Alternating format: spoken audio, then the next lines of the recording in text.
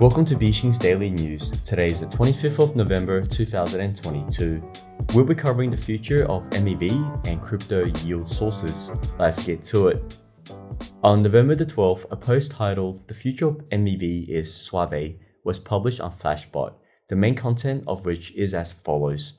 Over the past year, we thought hard about how that MEV market structure would have to look like and arrived at the following principles.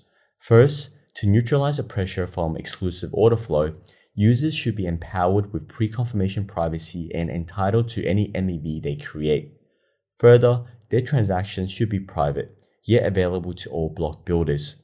Second, to neutralize the pressure from cross-domain MEV, block builders across chains have to integrate with each other. But similar to how the original Flashbot's auction integrated searches with miners, they must do it in an open and permissionless way.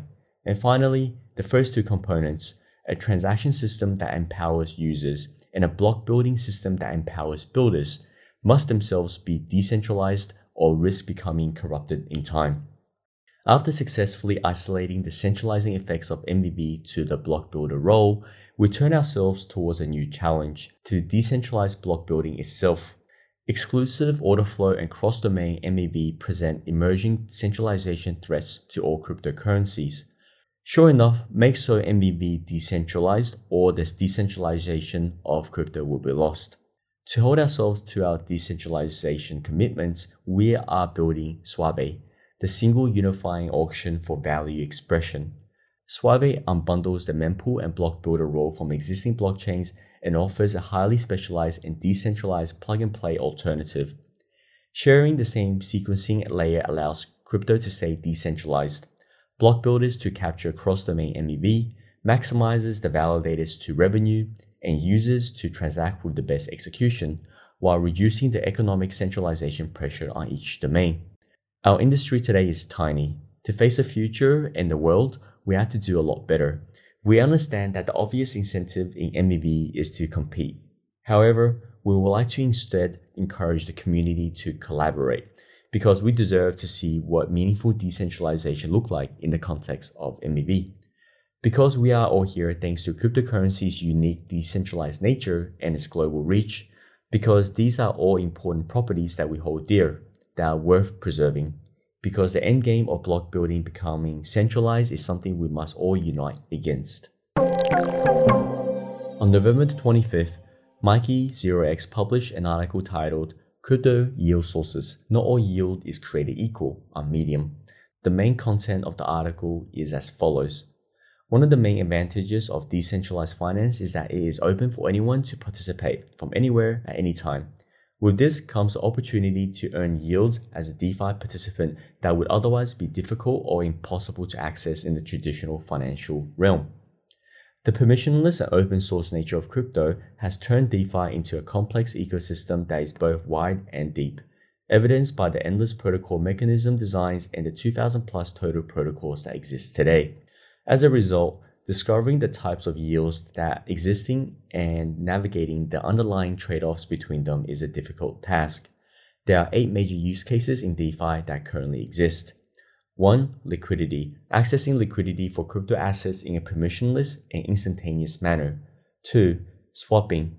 Buying and selling tokens in an efficient and seamless fashion.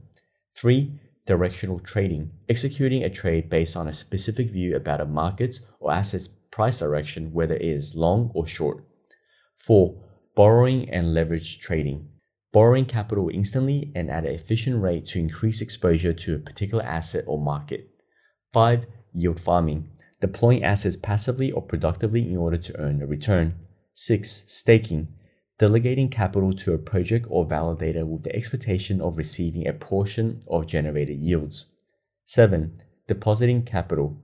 Deposit assets into protocols and or pools to generate a return as a liquidity or counterparty liquidity provider or lender. 8. Storage. Securely storing crypto assets without sacrificing custody. Of course, there are other opportunities with Web3, such as A. Under-collateralized lending to either Goldfinch, non-crypto borrower focus, or Maple, which is crypto-native institutions. B. Providing stablecoin pair liquidity on new EVM chains to earn trading fees from bridges, farmers, and experimenters. C. Earning emission tokens through platform deposits and borrows on new lending platforms. D.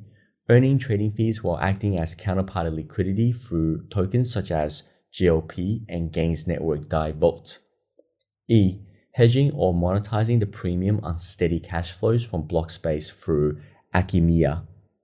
F. Shorting volatility and earning yields by depositing into Opion's Squeeze Crab Vault. In crypto, risk appetite correlated directly with yield and total return potential. The higher the upside, the higher the downside. The most important aspect is that users are given optionality.